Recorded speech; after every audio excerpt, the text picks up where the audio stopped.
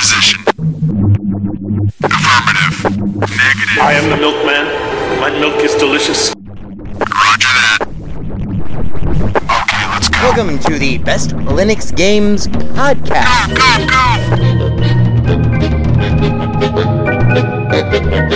The best Linux games, the best games available for the GNU/Linux operating system via the mechanism and distribution network known as Steam, brought to you by Valve. After 700,000 years, yes, gaming has come to Linux, and beyond that, it has come to Linux in the form of an egalitarian Linux-like platform, Steam, an open marketplace in which everyone, total meritocracy, everyone, regardless of size, amount of money, regardless of amount of developers, and prospective sales, if you have a game, and it is good, then give it time, and it will thrive, and you will be rewarded. That's right, ladies and gentlemen, it's Saturday, and that means it's time for one thing. It's time for the podcast where the quality goes in before the name goes on. You're listening to the Best Linux Games Podcast, a companion piece to the Steam group of the same name. Find us on Steam, join us on Steam, and friend me on Steam. My name is Skooky Sprite. I am your host. In case this is your first time here, the ground rules for everything that we do are very simple. We have news, we have the latest titles that we are interested in, of course, features, kind of in-depth looks or reviews, and then we have, of course, everyone's favorite, the deals! The best games that you can buy for as cheap as possible. If you join us on the group, our recommendations are curated with the sole criteria of it must run on Linux, and it must be really good. These are recommendations only, of course, not complete reviews, which generally will follow, especially once they get some other mofos on this show. And as always, the content that awaits you ahead, it may not be appropriate for members of all species, races, genders, classes, creeds, and especially might not be age or work appropriate. So, it begins. Let's get the Linux gaming on, bitches!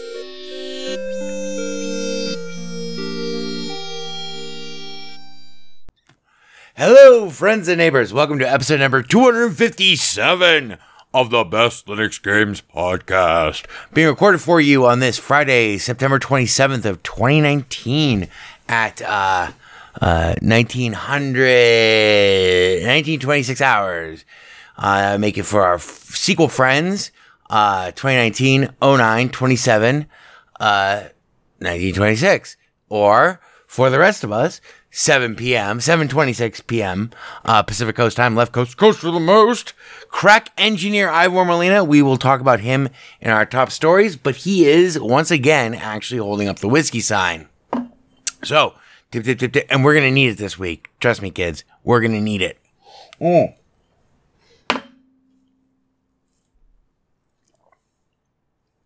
There, good. So, let's get straight to our top stories this week. First of all, the wedding, Jokey Mon Kendall's wedding, was absolutely fantastic. Oh, wait, no. First, the wedding was great. It was absolutely one of the most remarkable weddings I've ever attended, and by far the best wedding of any friend that I've attended in my lifetime. It was memorable, it was touching, it was heartfelt throughout. It was a wonderful, it was a magical wedding. It was a wonderful, magical wedding. And that's coming from me, a stoic, stolid, fucking, curmudgeonly, prick-faced asshole. It was, it was all I could do to not cry throughout most of it. Officiated by, I won't bore you with all the details of the proceedings, but many friends who had not been together in a long time were brought together. Avengers assemble. And there was a secret Batman theme. I went as the Penguin. Webster went as the Riddler. And Matt actually just was himself, the best man, brother of Le Groom, Jojo Jokimon Kendall, who went as secretly Batman. Secretly, of course. And all the bridesmaids wore cowls and then threw them off at the very... But one of our oldest friends, Jesse Smigel, officiated, and it did so as Commissioner Gordon. And I mean, when I say that it was a joyous occasion, it was the drunkest and most stoned wedding I think I may have ever been to. But it wasn't out of control. It was everything you could want. It was touching. It was poignant. It was hilarious. Everyone had a great time, and it was in the glorious Pacific Northwest. So that leads us to two of our main things here. First of all, while I was away in the Pacific Northwest, I rented a little car from Turo. Oh my God, what an amazing experience. Rented a little red car, guy taking out the governor, maxed out at 140 miles an hour, a little Lexus hatchback, red. And I'd never driven in Seattle before. It was so much fun. It took a ferry. Like, I wanted to just take pictures of the car a lot. But then once I got into the wedding, once I got to the rehearsal and stuff, holy shit, what a fucking awesome time. And that's just on the groom's side. Like, Sarah, the bride, before I forget, many happy returns. Many, many, many happy returns on the Blessed Union of Jokimon and Sarah. I mean, this is the way you want to send off people into married life. It reminded me, I'm tearing up right now. I'm trying not to, but I'm tearing up a little bit because this was in Poulsbo on Bainbridge Island, outside of Seattle. It's just majestic. You had the Puget, yeah, the sound there. And I mean, the sound's everywhere. And these giant fucking trees and all of these people who are everyone was so happy. It was a magical thing, but, I totally lost track of my train of thought, but, Jesse as Commissioner Gordon I told him, like, that was pretty good, man. Yeah. That was like give it a strong 8, probably 9 out of 10, 9.5 out of 10. It was so good. He had everyone laughing and then everyone crying. And when he was like, as I look upon you, brothers and sisters, dearly beloved, gathered here today, et cetera, et cetera. I thought he was going to start off with, dearly beloved, we are gathered here to get through this shit called life. Electric word, life, and that means forever. But no, he started off with marriage. True. But in the middle of the sermon, oh God, it was so great. The vows were hilarious. And it was just the right size, about 100 people, maybe 80 to 100 people. And the bridesmaids were just, it was so much fun getting to hang out with all of these cool people. And have a wedding the way it was supposed to be done in this WPA, Works Progress Administration, building. Is a long house on the Sound, built in 1937. And, it was my favorite wedding that I've seen in film is probably the Deadwood wedding. End of season 2. Where it is just this simple ceremony. This was that simple ceremony. But anyway, so Jesse's up there as Commissioner Gordon, and I'm up there as the Penguin, and Webster's there, and Matt's there. And I mean, we hadn't seen each other in forever. It was so great to have everybody there. But so Jesse continues on with the sermon and posts the vows and stuff, and he's like, and looking out on all of you, I'm reminded of a Bible verse I'm sure that all of you are familiar with. I'm sure you're all thinking of it as well. And thou shalt not touch the unclean birds or eat of them. And then he lists this huge litany of birds. And I mean, I almost lost my shit when he got to the cormorant. And I'm on the verge of tears. And I have a monocle stuck in my face with spirit gum. And it's just so pretty. He's like, I almost lost my shit when he got to the cormorant. Because he's like, the cormorant. He's like, lists off 20 fucking birds. He reads the whole fucking passage. And, of course, the bat. At which point, and I couldn't see this from my vantage point because I'm like up there, you know, by everybody. I'm in line with the wedding party. At which point, Jokimon flips out from underneath his vest, his tie, which is a Batman tie. The bridesmaids throw off the cowls from their opera capes. It was just amazing. But during this amazingness, Ivor built a robot skin suit. He's now more machine than man. He more closely resembles Krang than he does the original Ivor. Yeah, no, he can talk again, but we're not giving him a mic. He's holding up the whiskey sign again, though. So cheers, many happy returns to one of my oldest friends, Jokimon Kendall. And thanks for bringing us all together for this. It was an amazing, amazing trip. Even though that did... Oh, by the way, Ivor, it's a nice skin suit, but you're fired still. Yeah, I mean, I wish I could have hung out more with everybody. It was so cool. It was really cool. And I don't think I embarrassed myself too badly. But it was something else. It was the Deadwood. It was the equivalent of the Deadwood wedding, which ends. I mean, it's the simplest wedding in the show. It's the simplest wedding. You know, they get everybody who they like together. And there's a mandolin and a violin. And they play the medicine and then Shy Ellsworth, the prospector, says, now we invite you all to join us in the thoroughfare for dancing and collation. And this was that kind of wedding. It was magnificent. And the speeches were just... Everyone was with everybody else. It was something else. It was something else. And the dance. Anyway, I won't bore you. Not any of this was boring. I mean, you should have been there. It was just something else. It was something else. It was a magical, magical event. And I've been to a lot of weddings.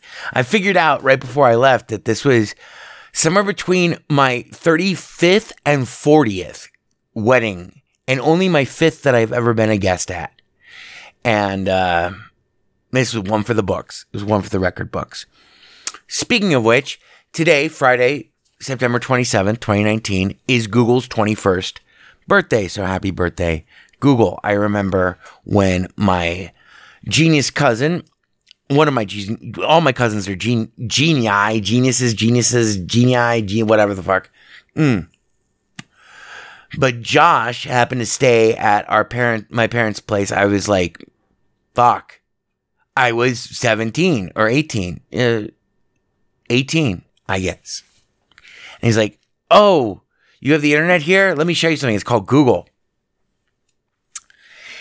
And away we went. So there we go.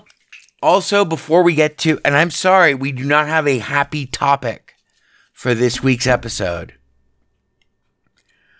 It is not a happy topic for this week's episode. Our feature, which was supposed to be Super Mega Ultra Baseball 2 or Super Mega Baseball 2. No, we're going to have to deal with something else that happened while I was away. But before we get to that, today I ordered all of the parts, all the components for the rebuilding of my monster machine, my Farnham, my guy with my 24 terabyte ZFS array. I'm kind of cash strapped after the post this trip, but my motherboard is frying. I'm getting overcurrent conditions all the time, and they seem to get worse week by week. And the machine is 5 years old. So we're going to rip out the guts. We're going to replace the motherboard. That's all I really want to replace. But if you're going to replace the motherboard, then you have to replace the CPU. And then if you're going to replace the CPU, if you're going to replace the motherboard, then you also have to replace the RAM. Blah, blah, blah. I don't need a new power source. I don't need a new video card. I don't need new anything for the back end. But that did mean that I needed a motherboard with 10 SATA slots, at least 10 SATA slots. So initially it looked like I was going to go with the Intel i9 or whatever the fuck. But that was like $200 extra. And so I started looking into rebuilding. Because right now it has an i4, only 4 cores at, I think, 4 gigahertz. I paid $400 for it, and it's still like actually kind of $400, which is weird. So I wanted to upgrade. If I'm going to have to fucking rip out the guts of this machine, then I'm going to rip out the guts of this machine and replace them with better guts. So I wanted 10 SATA slots, 6 gigabyte. I wanted a lot of USB 3.0 and 3.1 slots for virtual reality. I wanted DisplayPort, etc., etc., etc., etc. And I wanted, goddamn, for fuck's sake, for reals, surely more than 4 fucking cores running on my CPU. And the way these things shook out, and I did about a week's worth of research, I'm a little sick. I'm a little under the weather. And so if this week's episode seems particularly incoherent, please, I'm sorry, but I got a flu shot and I just got back from fucking Seattle. I think I got like a cold on the plane, which is weird, but I fought that off, but I lost like 3 days. Of the week, starting on Monday, because I got back on Monday at like 6 p.m. But anyway, so the way this all shook out was I was like, okay, fine. I guess I'm going to get a Ryzen 9, because I had about like $1,000 to play with, right around $900, but I could, throw some of it on the credit card or whatever. I was like, okay, fine. I'll get a Ryzen 9, 3800. 12 cores, 24 threads, base clock speed at like, 3.8, 3.9, something like that. But it's 12 cores. So that's ridiculous. It's an amazing improvement. And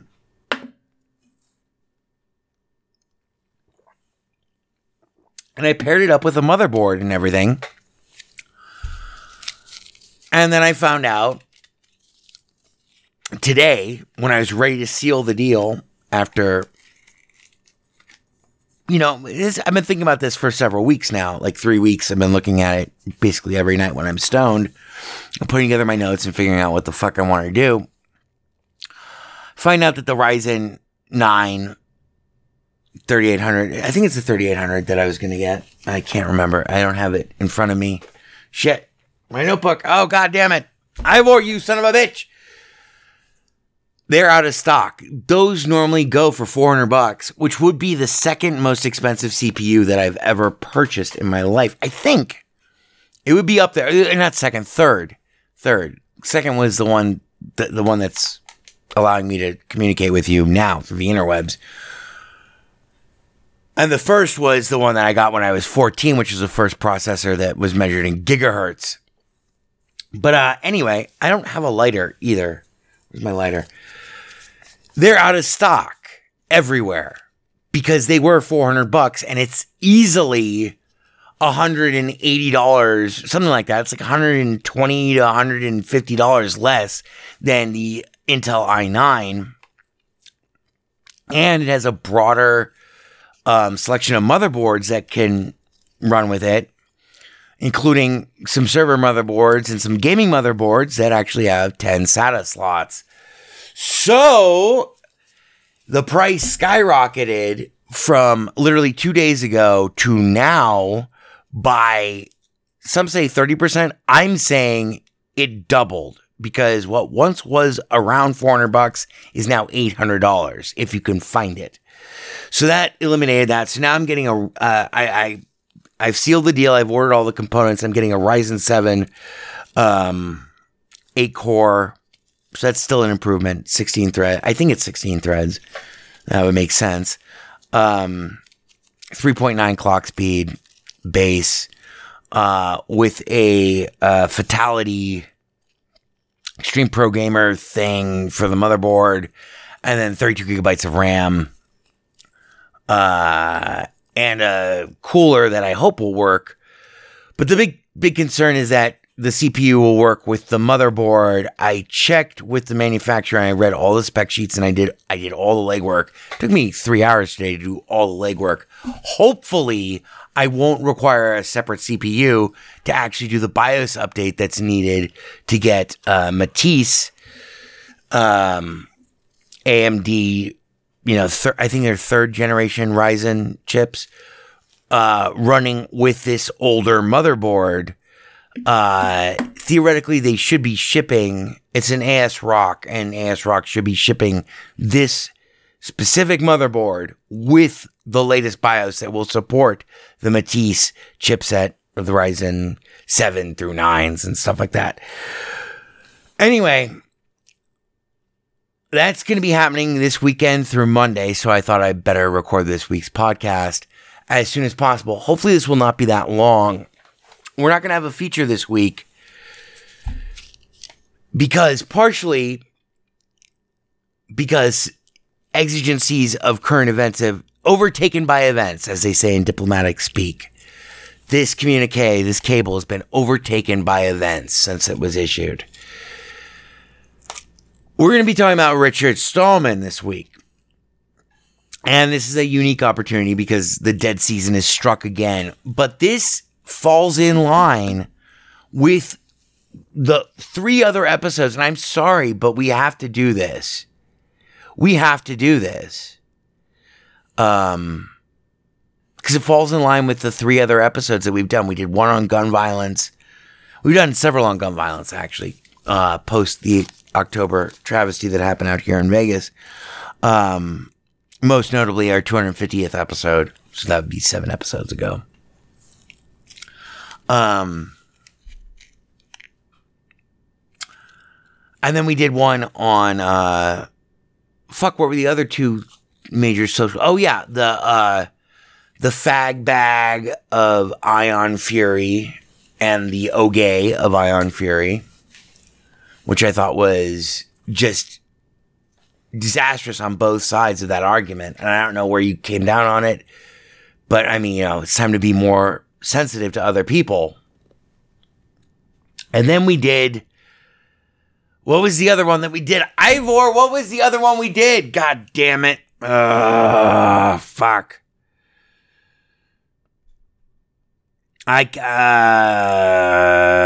Fuck, what was it? Oh, the Chucklefish controversy. Well, the Chucklefish controversy has evidently blossomed into like a nightmare scenario for all of us, and I want to discuss it. And I think the best way to address these sorts of issues is to address them head on. So that's what we're going to be doing. Ivor, punch him with the feature so we can get out of here in time to order food. Oh my god, it's Meridian's Never gonna let you down. I can read your mind. This week's feature. I can't read you. I can't read you. I can read your mind. Take it, Spooky. Alright, so for those of you who don't know, Richard Stallman, RMS, he is the half of Linux that doesn't come from Linus Torvalds. He's the guy who made the GNU Utils. That's like LS, CD, all that stuff. Linus made the kernel. He is resigned from the Free Software Foundation under Me Too allegations and a long history of retroactively objectionable comments. Now, before we begin this, I want to say two things. Well, three things. One, there is a Jeffrey Epstein aspect to this story.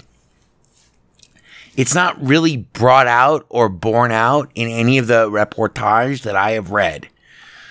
I've not had a huge amount of time to absorb all of the reportage. But I read Ars Technica and two stories from Wired and a couple of other stories. And they all kind of seem to conflate Stallman with like a defensive Epstein, whatever the fuck. First of all, that guy's a monster. I'm sad that he is dead because I would have loved to have seen all of his victims and all the people he twisted and abused get their day in court and see justice done. Because now he's just a floating phantom that has been somehow mercifully allowed to hang himself. Quote unquote, hang himself. Guy was a cocksucker. Guy was a monster. I mean, their words, I know of one darker story from the news ever in my lifetime than Epstein. And I'm not going to recount the details of it for you here. But that is not fair. Stallman and Epstein have nothing in common. We will go into details on that in a moment.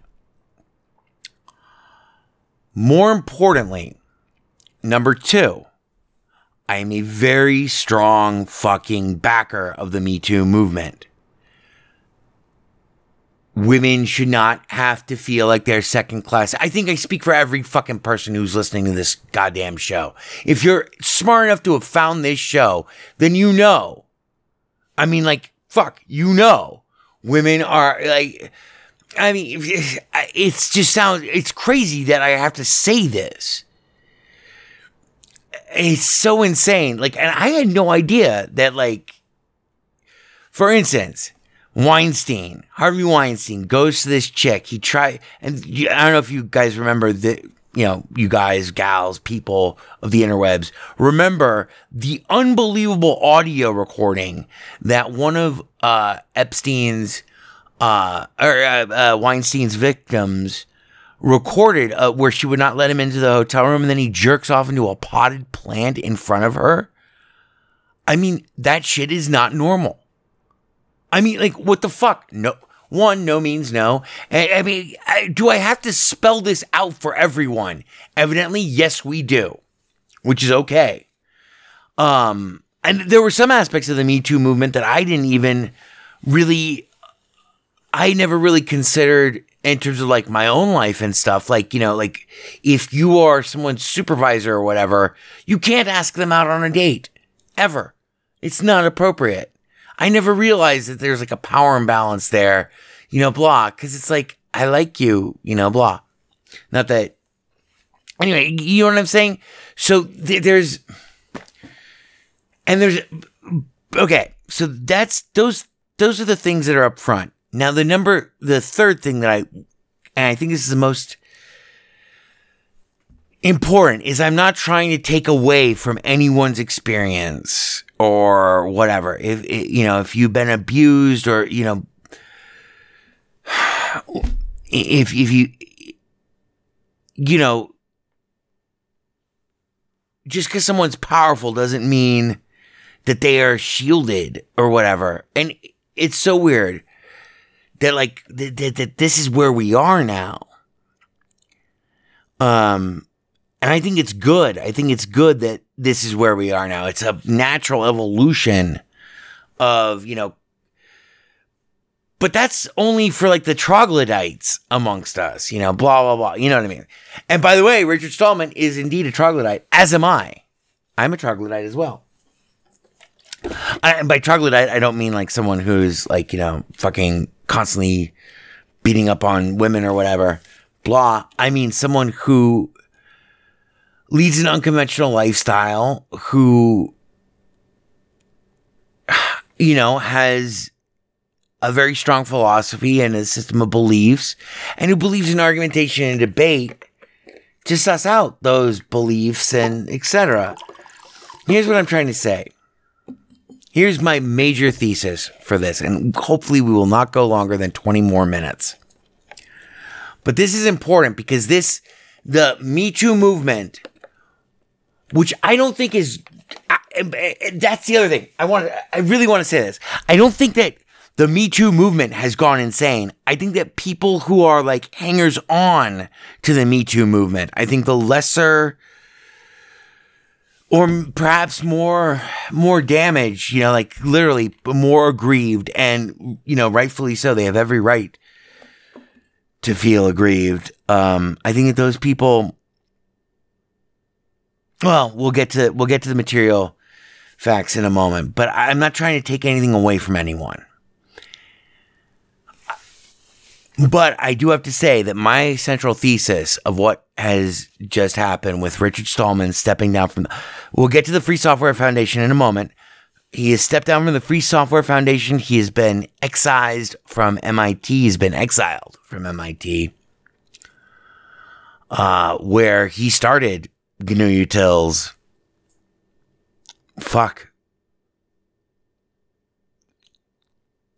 40 years ago? How long ago was this? Jesus Christ. There's a great book called Hackers, Heroes of the Revolution. I think that's what it's called. And they go into great detail in terms of Stallman. Now, here's my central thesis. And we'll get to Stallman in a moment, but here's my central thesis. To me, it seems like the Trump era itself, which has vitiated truth, and has vitiated justice, and has vitiated social justice, and has been so aligned against, literally, I'm talking about truth itself, not social justice, truth, or anything like that. You don't even need to add that appellation onto it.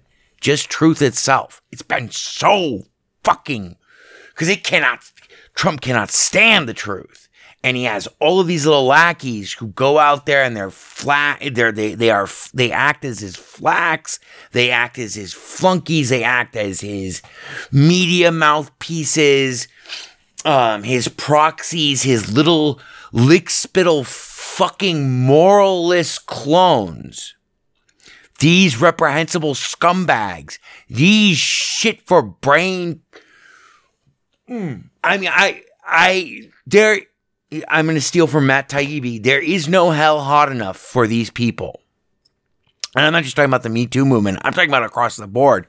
From science to education, Nancy DeVos, Dr. fucking Ben Carson. I mean, these people are fucking morons, and they believe they can get away with whatever they want to get away with, and they don't care who the fuck they have to crush to get away with it, so they can stay in power a little bit longer, just a little bit longer. Lindsey Graham is among them.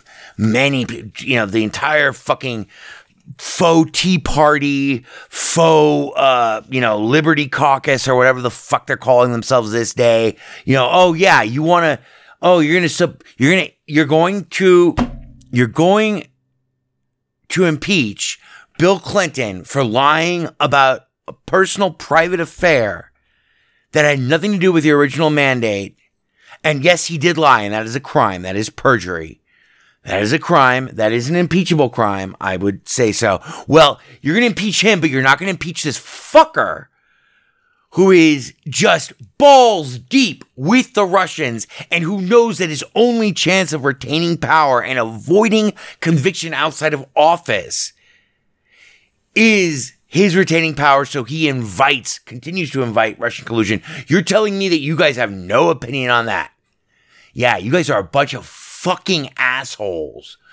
Anyway, but this goes back for 35 fucking years in the GOP.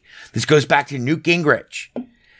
I'm talking about the vitiation of truth, where you start to abuse the truth. And there's never been anything like it in the American system, as we have seen over the last 3 years. We have been lied to daily by the president. I mean, daily, 12,000 times.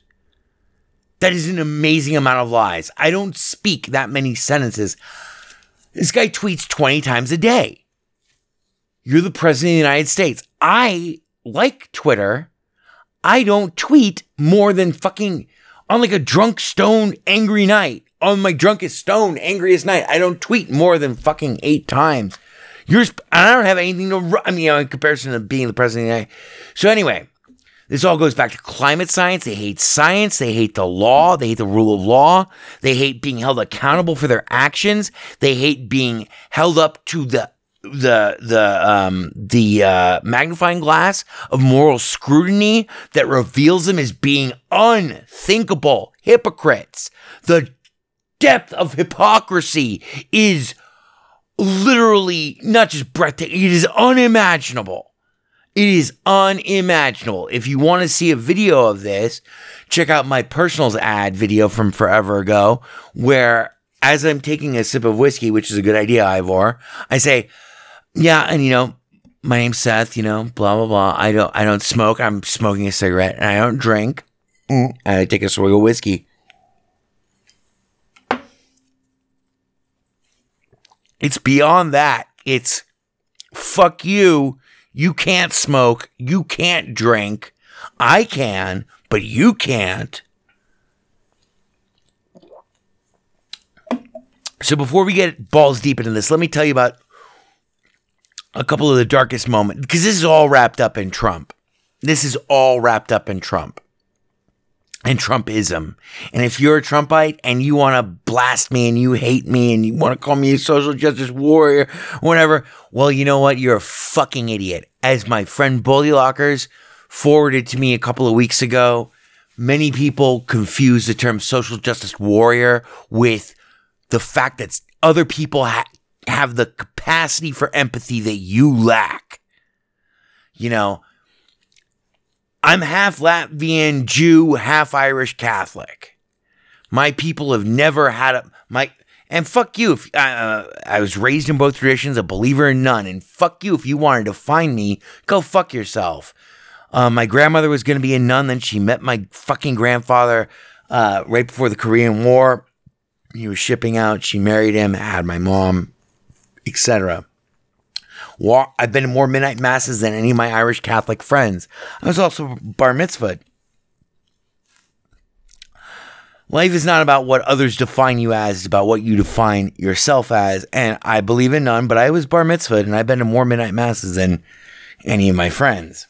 And I walked my grandmother to church more times on Sunday than any of my friends ever have. So let's get back on focus here. What I'm trying to say is, this is all about Trump. Not just Trump, it's about Trumpism. And that is all about Trump.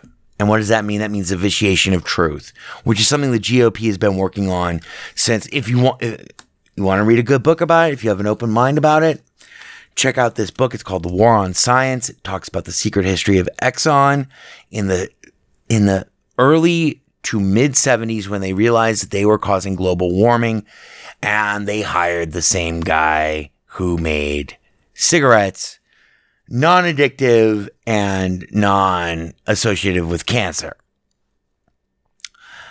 They reversed course because at first they were going to stop global warming because they realized, holy shit, this is going to kill us all.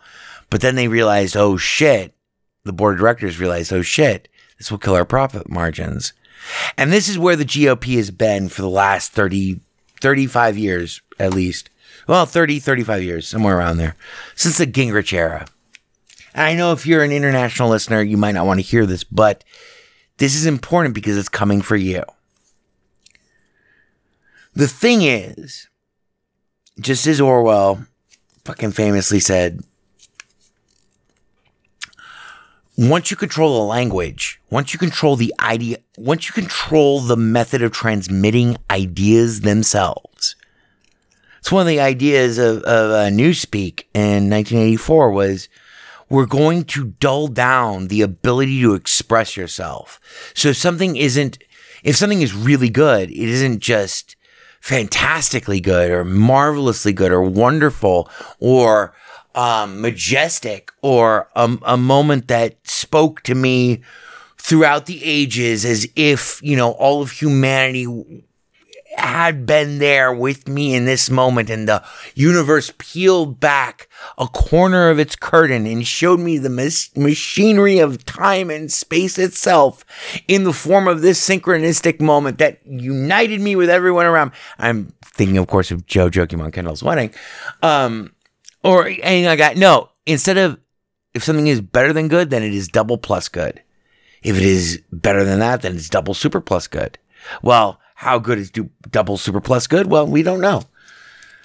How good, but it plays off the vagaries of the inexpressibility of human experience in the face of overwhelming emotion. And that's part of the charm and the lyricism and the majesty of the English language and of all languages. But I like English a lot more. I like Latin a lot. I like Spanish quite a bit. I find Spanish to be a very expressive language. I also really like the sound of Swedish. But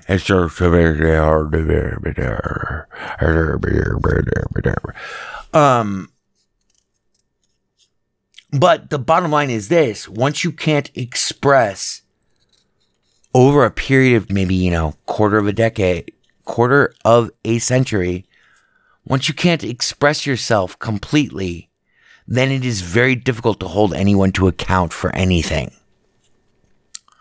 And that is the central focus of this week's episode. Because I think that Richard Stallman, and once more, I gotta say this, and it sucks that I have to say this. I am not just saying this because I love Richard Stallman. Richard Stallman is a weird guy. I'm a weird guy too. Trust me, they go after the weird guys first. And part of bifurcating and segmenting a society into factions that combat each other is that once you no longer have a means of communication between each other, between the factions, then you can actually create a fascist totalitarian society. One in which any divergent opinion is looked on not just with scorn and suspicion, but with instant automatic derision. Let's flash back to a separate period in American history. Let's go back to the Civil Rights Movement. Okay? Civil Rights Movement pioneered this in terms of, in America, pioneered this. The Southern Dixiecrats of the 60s, who were anti-integrationists, they were pro-segregationist, they wanted whites and blacks to be separate. They pioneered this, and they started talking in code, meaning language that, unless you were involved in the movement, you would not necessarily pick up, but would signal to your racist base that you were staunchly on their side. Now we have like the double reverse mirror image of that in the Me Too movement. And I say that, without pause or hesitation, because what we are seeing now is stuff like this with Richard Stallman. So my central thesis is simply this. The Trump era has vitiated truth to such extent that we no longer hear or deal with the substance or factual basis of any argument or assertion. We only react to who has been tarred. Who is the buzzword? Who is the buzzword? That's all it is now. And I'm not saying that's all it is across the board, but in terms of Richard Stallman, we're going to do a deep dive into this. Because on top of that central thesis, I think this is all Trump because we've all been driven crazy by Trump. So let's go back to Trump. I know it's an easy target, but it's true because I can chart my own evolution of thinking about this in terms of the Me Too movement in regards to Trump. My 3 saddest moments for Trump, realizing that this guy was our president. These are not in order because they're all, and there are many others, but these 3, and these are not written down. These are just off the top of my head. But one of the biggest ones that made me so sick in the stomach, like, I mean, I didn't sleep for like fucking 3 days because I was so upset over this, was when Rob Porter, the liaison to the president or whatever, the guy who puts the documents on the president's desk, who sees what comes from the Secretary of Defense or Secretary of State and is the filter between everything else. When Rob Porter, allegations on one day, on Thursday, I think it was a Thursday, it doesn't matter, it was one day, it was like, we'll say it was a Monday. It was the end of the week, though. We'll say it was a Thursday. Allegations that this guy, Rob Porter, who Trump loved, had beaten the shit out of several of his ex-wives, surfaced. Then within 18 hours, photographs of a battered woman with a black eye were on CNN. And the whole fucking administration was like, no, Rob Porter's a good guy. I've done bad things in my life. I've made mistakes. Rob Porter fucking punched his wife in the face. Not, 20 years ago, but like 3 years before. What the fuck is he doing? And why are you saying that this is okay? This is not okay. It was disgusting. It was absolutely horrifying. Just so you know where I am on the liberal scale. One of the saddest, forget Charlottesville. That was my third one. But Charlottesville was just like finding out who everyone is. Oh, there are fine people on both sides. Okay, you're a fucking racist cocksucker. The other one that really made me sick to my stomach was when, in front of a portrait of Andrew Johnson, he had the World War II code talkers, the last living code talkers. And he made fun of Pocahontas, Elizabeth Warren. This is like 2017. It seems like all cheap bullshit. But this is what the grab him by the pussy era gets you. So, let's talk about Richard Stallman. So when I hear that Richard Stallman resigns from MIT, or is, expelled from MIT, I want to know what the fuck. Now, why do I want to know what the fuck? It's not because I need to I feel, I need to defend Richard. Harvey Weinstein made a lot of good movies. Guy was a monster, and he destroyed people's lives. I can hold those two things in my head, and I can condemn him. I can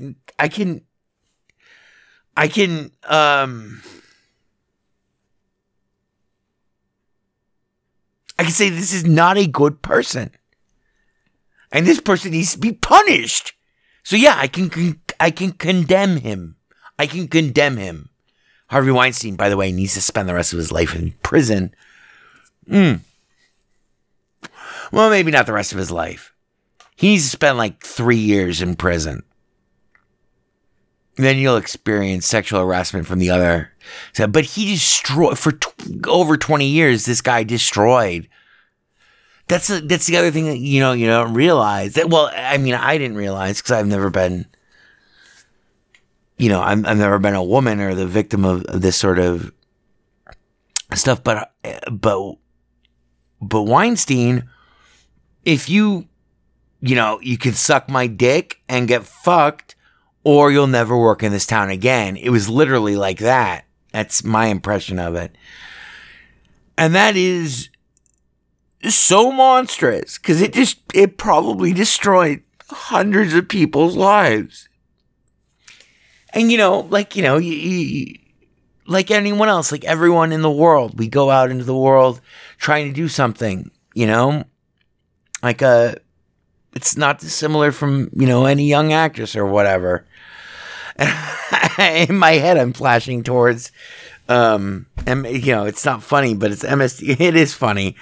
It is funny. The MST3K, Sinister Urge, out there's another Mary Jane Doe coming from Nowheresville, Nebraska, with her eyes filled with stardom, blah, blah, blah. But those lives and those careers were destroyed, not cut short, but destroyed.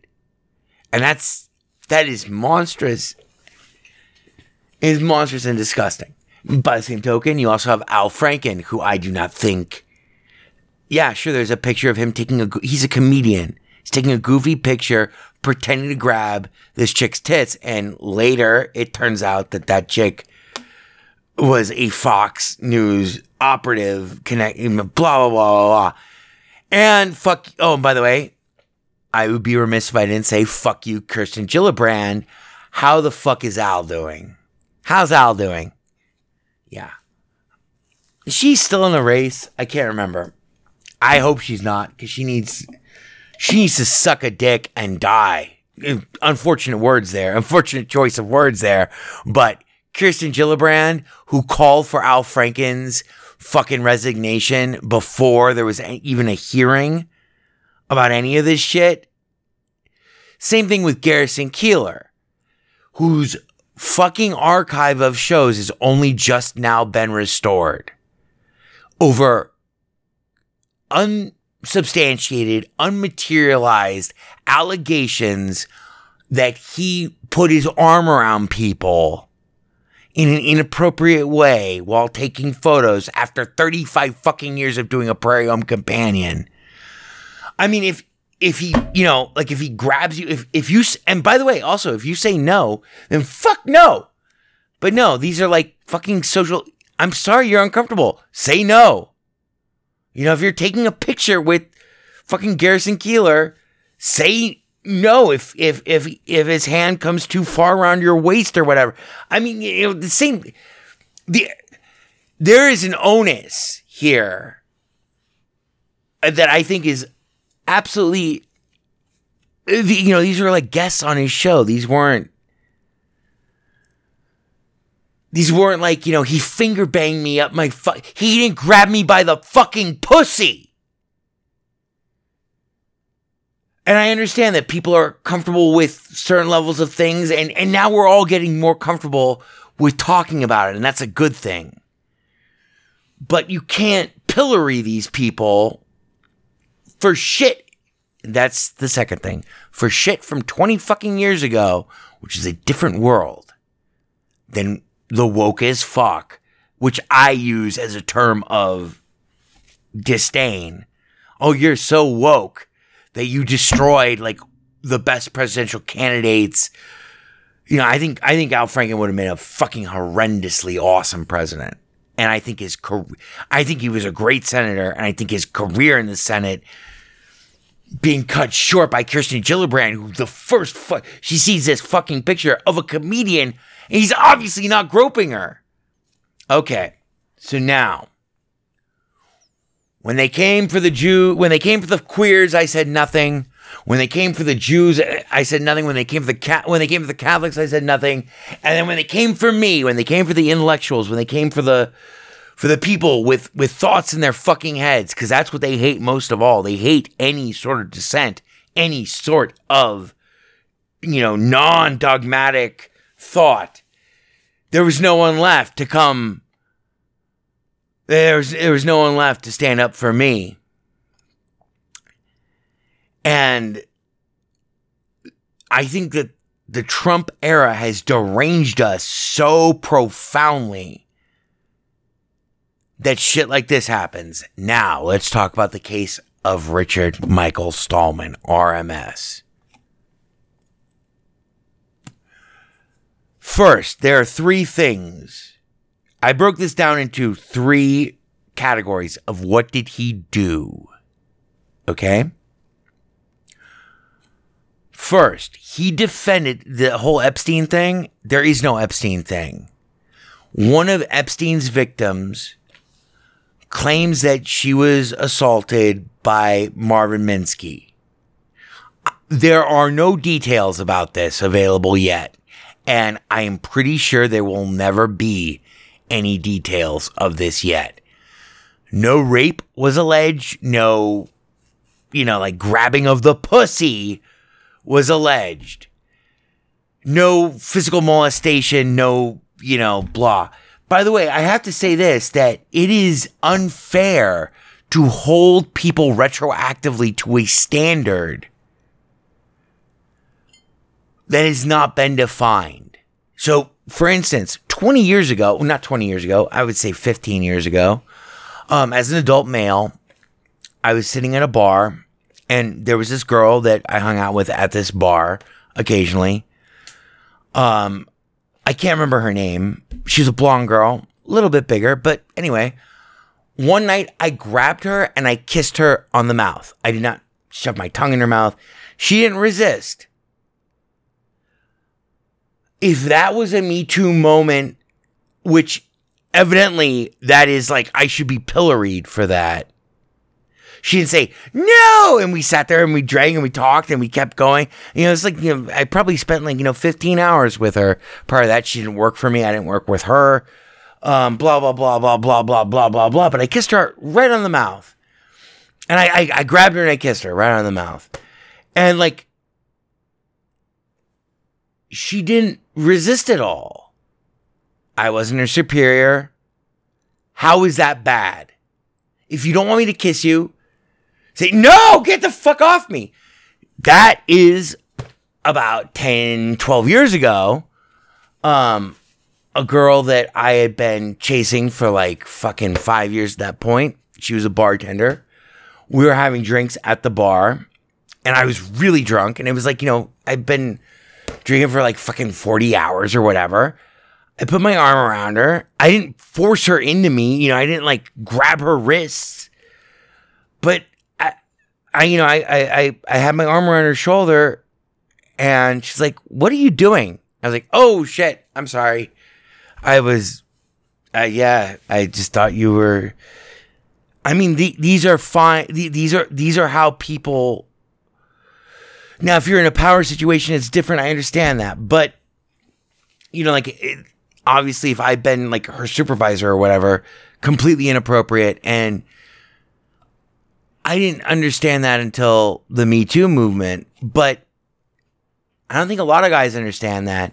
And beyond that, it is unfucking fair to say that me, going to kiss a girl who doesn't object to it and say, oh, no.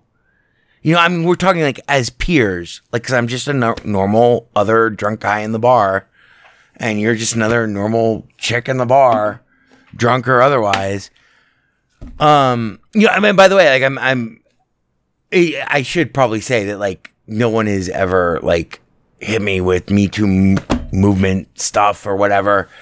I'm not trying to defend myself here. I'm just trying to say that heterosexual males and heterosexual females touch each other and talk to each other, and if you have to take photos with 160 fucking people a goddamn fucking week, then you put your arm around it just around someone's waist or whatever, and that's what got Garrison Keillor for fucking 3 goddamn years his entire archive pulled. Now, what's even more dangerous is what I see happening here with Richard Stallman. And we'll close on this. Hopefully we'll only go another 12 minutes. Hopefully you all hate me now. Evidently I'm a monster. Fuck, how are people supposed to fall in love? By the way, if it's uninvited, if it's unwanted, if it is not appropriate, you say no!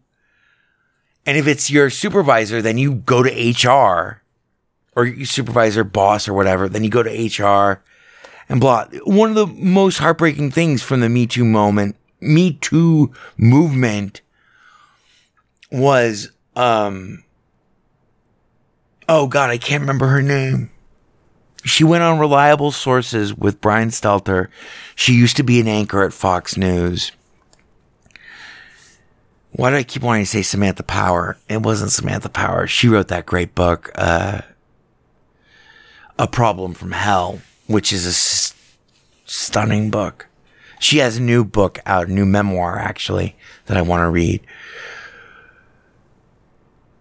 I can't remember this chick's name, but she was gorgeous and she was so smart. And watching this woman fall apart because they slapped her with NDAs. All of these people were her superiors. She was serially abused. And by abused, I mean when your boss takes his dick out of his fucking pants and puts it at your fucking mouth. I mean, Jesus. And then they fired her. And it ruined her career. And she's a genius. She's doing well now. I follow her on Twitter. I can't remember. I'm not stoned, but I'm fairly exhausted, and this is so stressful. Because let's go back to my personal life. Several of my major relationships in my life, they were raped, and it took me a long time. It took me a long time to not get so angry about that. One of them was gang raped.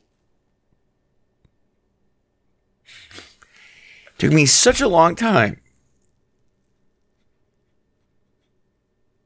that I think that it's made me shyer around women than most other guys. I'm a heterosexual male. But anyway. Oh God, why do we have to bring that up? So, here's what Richard Stallman did. By the way, it's unfair to bring up stuff from 20 years ago in the Me Too movement moment. 1980, everyone could smoke on an airplane. Okay? Do you understand what I'm saying? If you want to drum me out of my livelihood and, my job or my Senate seat or whatever, because in 1982 I was smoking on an airplane, then that's ridiculous. That's ridiculous. It's ridiculous. Social mores and folkways, they adapt over time. And I'm pleased that right now we are adapting towards a healthier understanding between the sexes. I do not think that's what's happened here with Richard Stallman. So here's my case about Richard Stallman. I broke it down into what did he do? What did he do? What did he say? Because these two pieces in Wired are fucking bullshit. They bring up hearsay about, Richard Stallman and the fall of the clueless nerd. The controversial pioneer of free software resigned from MIT over his remarks on Jeffrey Epstein and Marvin Minsky. Stallman won't be the last. This is by, who the fuck is it? Stephen Levy. Wow, this guy's woke. This guy's woke as fuck. He does not fucking go into any of the actual, he cites things that he says were said, but they were not said by Richard Stallman. They were said by Jeffrey Epstein. So, what did Richard Stallman say? What did he do? 20 years ago, okay, first of all, evidently, this is according to Ars Technica's piece on this, probably the most controversial shit, because everyone has hit on someone before. Evidently, when he was, he's been a legendary genius and a nonconformist, and he invented the GNU Utils, and a genius. Not that that's any excuse. If he were a rapist, then I'd say let's fucking cut his nuts off and make him pay, etc. But here are the allegations against Richard Stallman that are material. One, according to Wired, he was so anti-women during the 80s and 90s that every woman who was at MIT in the computer science department had a potted plant in their office, if they had an office, because they knew that Richard Stallman hated plants. Wow. What a terrible burden you must have paid. Now, of course, constant fear of being raped is one thing. Constant fear of being hit on or being told that you suck when you do suck. Maybe you suck, maybe you don't. But I'm just saying, like, we all suck when we're starting out. And this guy's been in fucking MIT. He lived at MIT for fucking since 1970 or whatever. He's a graybeard. But he's not a monster. He's not a rapist monster.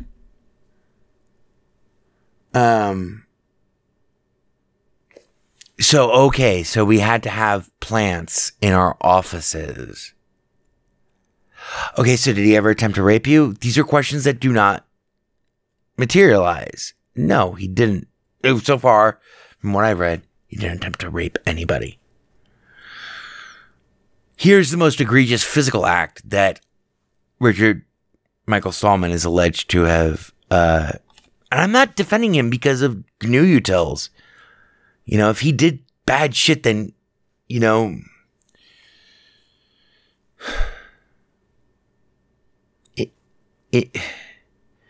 or if he held people back, but we're talking about highly technical fucking shit here.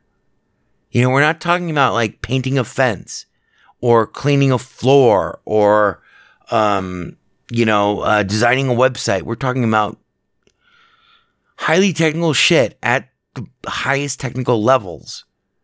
So I'm sure that many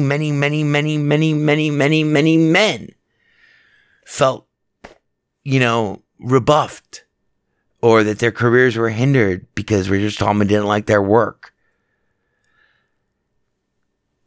I understand that that's not an equivalent comparison because these women evidently feel that they had to shield themselves from a sexual predator who never attacked anyone, but by reputation and for being a nonconformist and for, I'm a big fan of all the prevailing Richard Stallman jokes long before this that, he brews and eats his own toe cheese. The guy's a wild man. He doesn't use YouTube. I'm surprised he did a TED Talk. He did 2 TED Talks. They're both great. But no matter how great you are, if you hurt people, you should be held accountable for it. I don't think that he hurt these people. They don't say that he grabbed my pussy. They don't say he grabbed me. They don't say he physically attacked me, sexually attacked me. They do say that here's the one other material allegation that I've read. I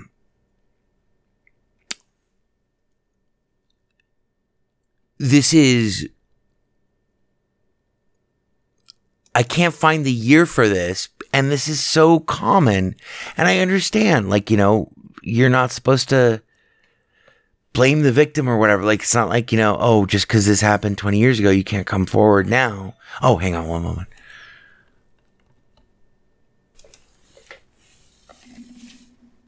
So the other material thing, sorry about that. The other material thing we cut out that Richard Stallman ostensibly did that I've seen in reportage was there was a freshman at MIT. It does not say the year, but he was like an old graybeard or whatever. And she was in her MIT freshman t-shirt I don't know what that means. Like, and all the reportage in Wire is like cued towards this. I thought that everything in Ars Technica, but all of these will be linked, by the way, in the show blurb for this week's episode. He asked this girl out on a date. She was 19, or she was like 17 or something like that. Oh God, where is it? Hang on.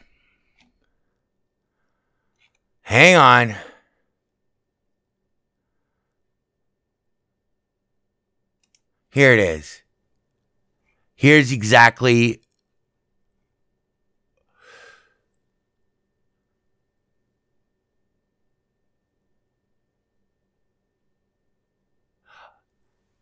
But the occasional Wired contributor, meaning Stallman, was most significantly accused of being a formidable impediment to the careers of women interested in the free software movement and computer science more generally. Trust me, back then, he was a significant impediment to anyone. It's stepping to Darth Vader. Stallman is typically called, Christine Corbett Moran, a technical group supervisor at NASA's Jet Propulsion Lab, wrote of meeting Stallman in her first year at MIT at a hacker conference. He's a legend. He's a hero. She's 19. She is introduced as an MIT student. She's wearing an MIT shirt. He asks her out on a date. She says no. He moves on. Stallman did not respond to requests for comment. What the fuck is wrong with that? Did he tackle you and rape you? Did he grab you by the pussy? No. I'm sorry to put it in those crude terms, but I think that Trump has put us in these kinds of times. So he never tried to assault you. It does not sound like he tried to assault you. That's it. No. Also on Twitter, Star Simpson recalls taking a walk on the MIT campus with an upperclassman who points out all the foliage in one woman professor's office and tells her that women in computer science keep plants because, as the rumor went, Stallman hates them. Quote, I am still struck by the idea that all the professors in the lab will keep special charms and amulets to ward off a specific person. She writes, if nothing else, this is an incredible illustration of the lack of functional recourse that professional women there previously had. A message is sent. And continuing from the piece in Wired, no one in power is going to protect you. If you want to survive, you're on your own. Better get creative. Guess what? That's the message to everyone. And I don't know what the fuck this bullshit about plants and shit is. I'm sure that, I believe you. It's fine. You were traumatized by the presence of plants and a rumor that Stallman was an ogre who eats his own toe cheese and, is a fucking wild man and he'll rape you if he finds you by the copier. What the fuck are we talking about here? Now, here's what we're talking about. More objectionable are Stallman's written words on the permanent record. For instance, and this is where I think that the Trump derangement is really hitting us. Because it's like now, refracted back at us by ourselves. Because I am on I'm on the side of the Me Too movement. This makes it very hard for me to be on the side of the Me Too movement. These are allegations. At no point does it say that Stallman sexually attacked me, or ever did he sexually attack me. He did have some controversial thinking on the merits of having statutory rape laws that are so arbitrary. By the way, I'm going to tell you this. This is in Las Vegas. I'm in Las Vegas right now. The age of consent in in Nevada, is 16. Okay? Some places it's 18, some places it's 17. In Arkansas, it's any age so long as she's your cousin or sister. And if you're Rudy Giuliani, it means second cousin or bust. That was a joke, trying to, lighten this up. But it is 16 out here in Nevada. I mean, that's fucked up, right? Like 16. Then again, every time you see someone who's 35 with a 23-year-old, or whatever, there's a big age disparity, blah. So why the fuck are there these fucking... Here's what he said about this. And this is what made him resign, evidently. It is unnatural for humans to abstain from sex. No, okay, that's fucked up. And he said a bunch of fucked up, crazy, whacked out things, but they were points of discussion. He wasn't advocating for child rape. Here's the thing. Here we go. This is from the Ars Technica coverage.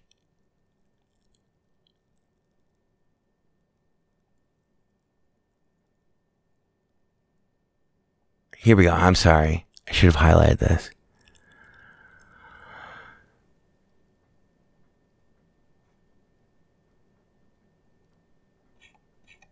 Fuck.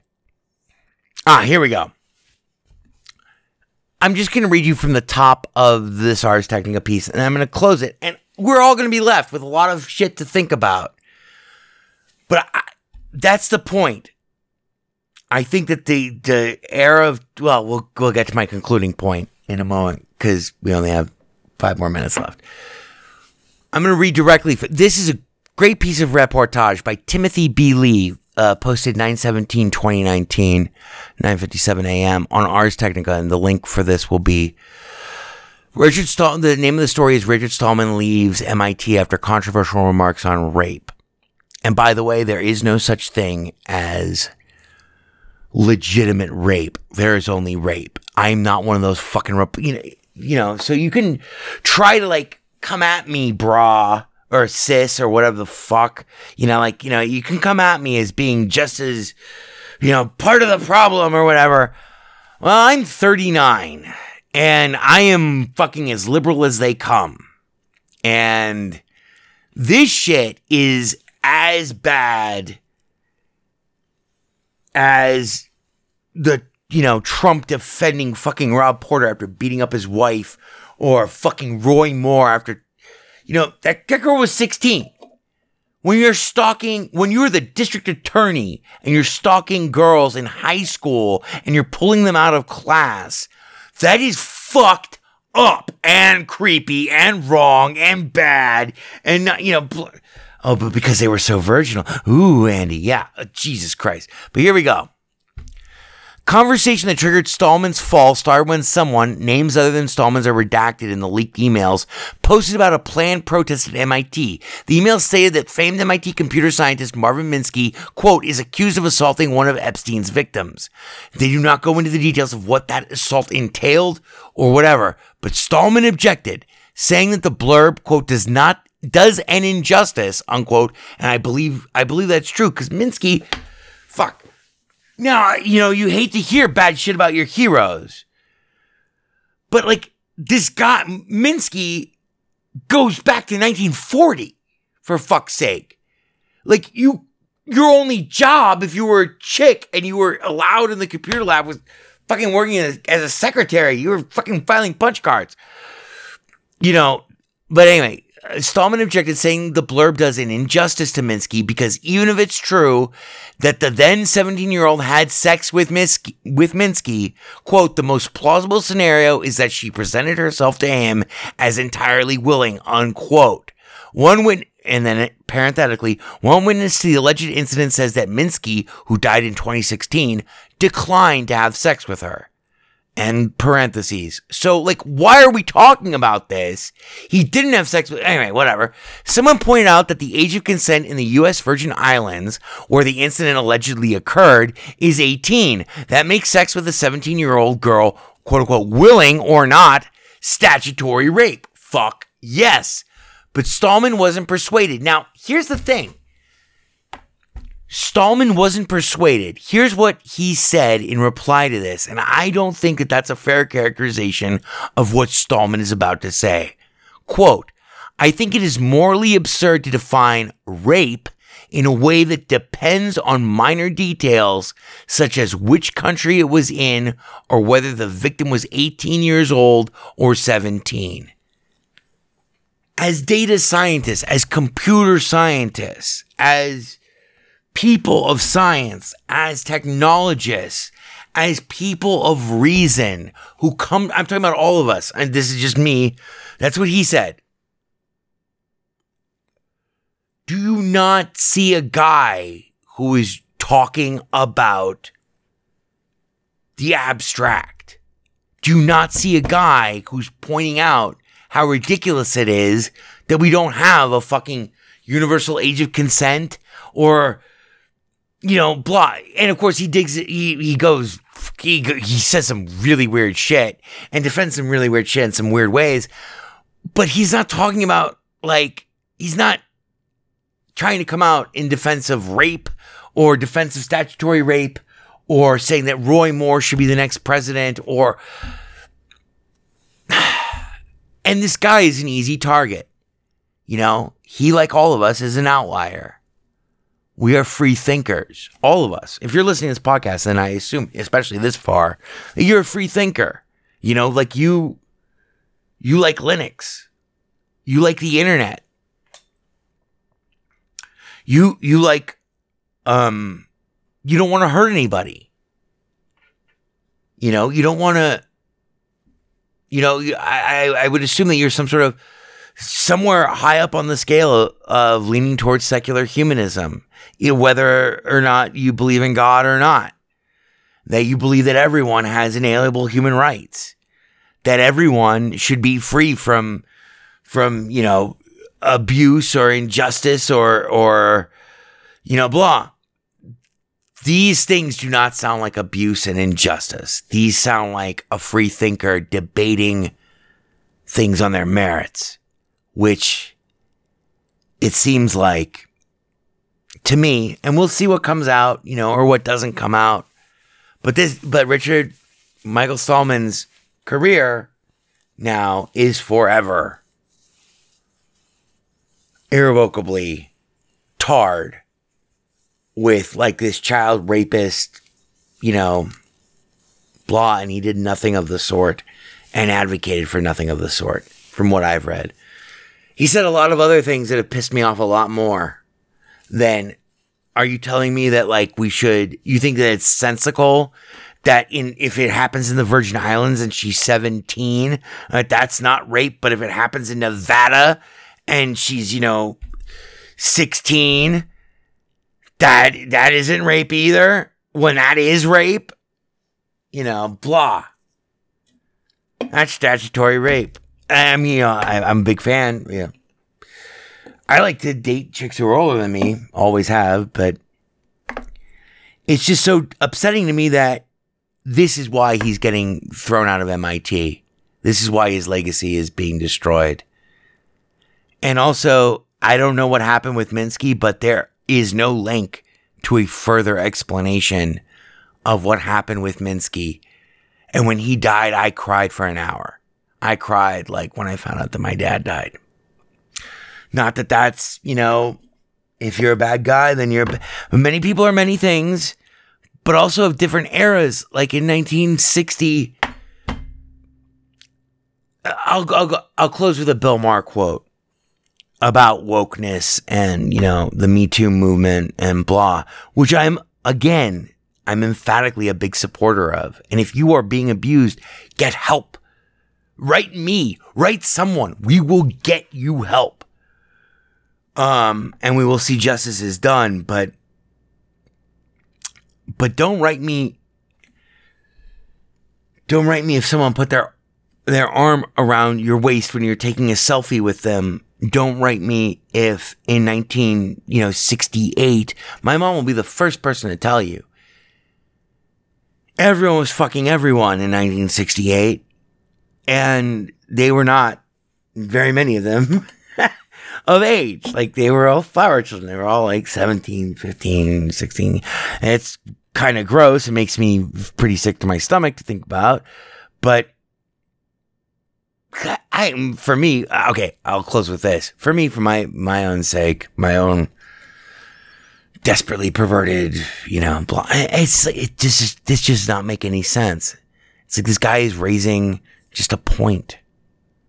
He goes on to say later on, it's unnatural for humans to abstain from sex past puberty. I think that's true. Look at the Catholic Church. Continuing, and while I wouldn't try to pressure anyone to participate, I certainly encourage everyone to do so. How is that wrong? I don't know. Like,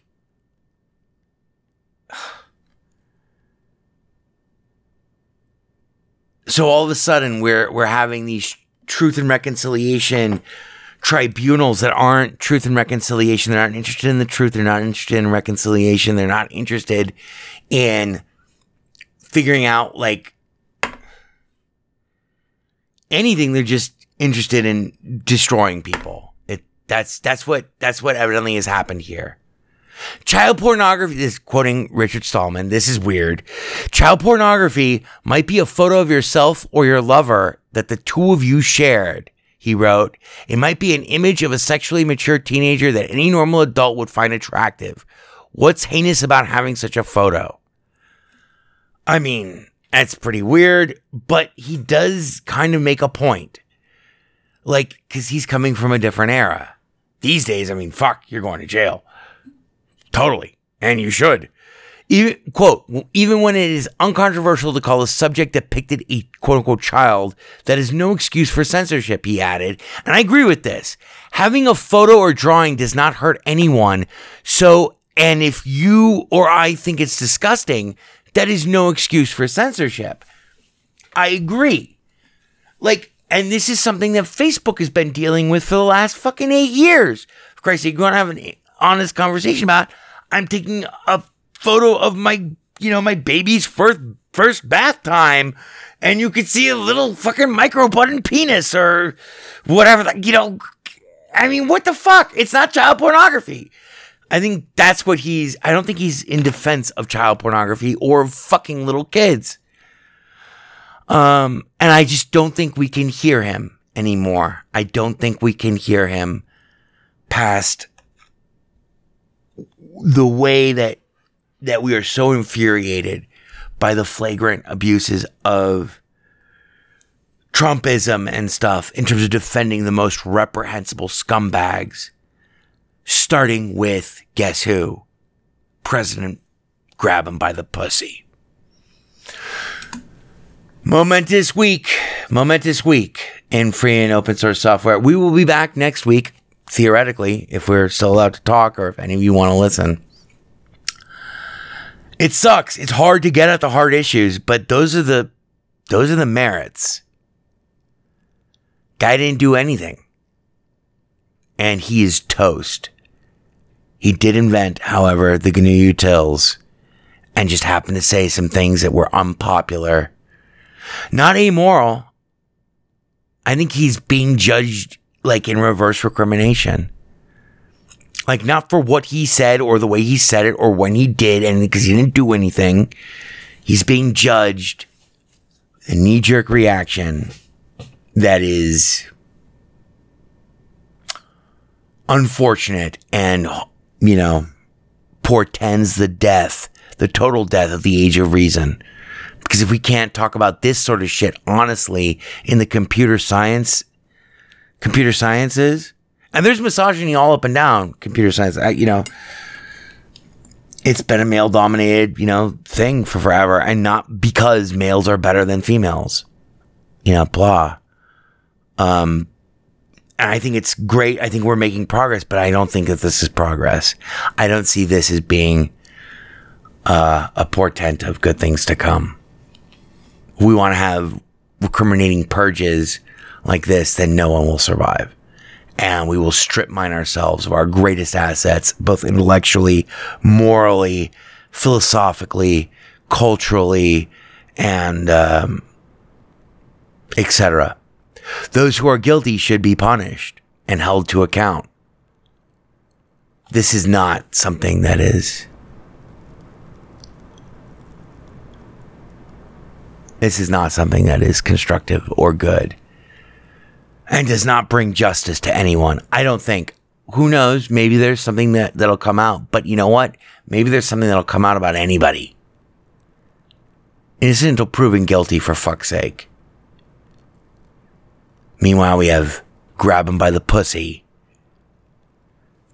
selling out his own fucking office and trading our election to the Russians so that he can maintain control of power.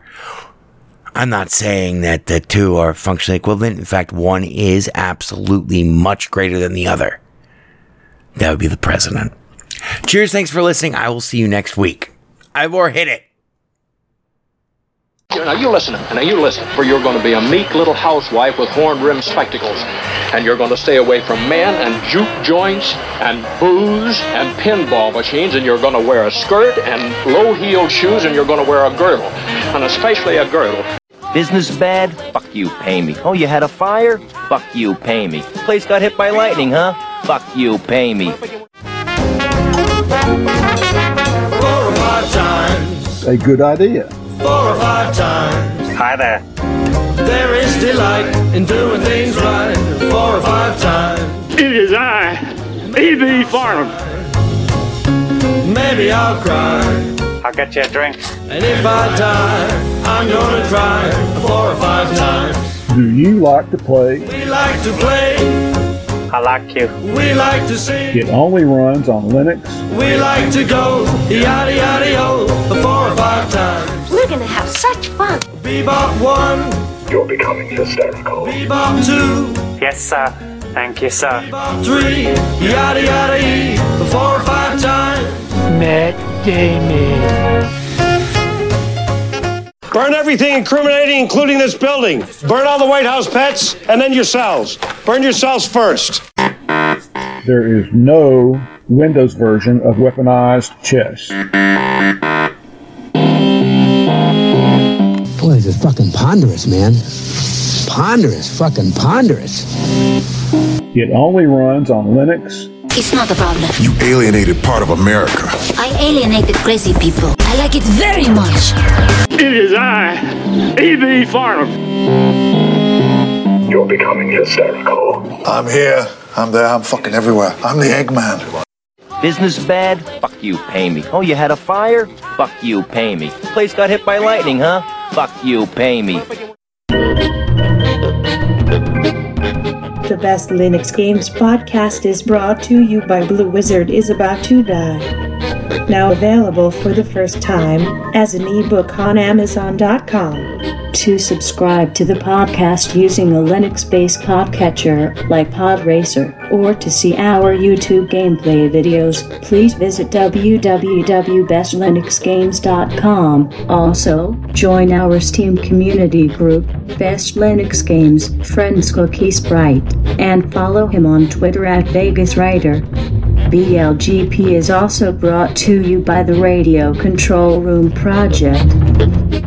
For details, please visit www.rcrproject.com or rfihc.com. Zig thanks you. For great justice.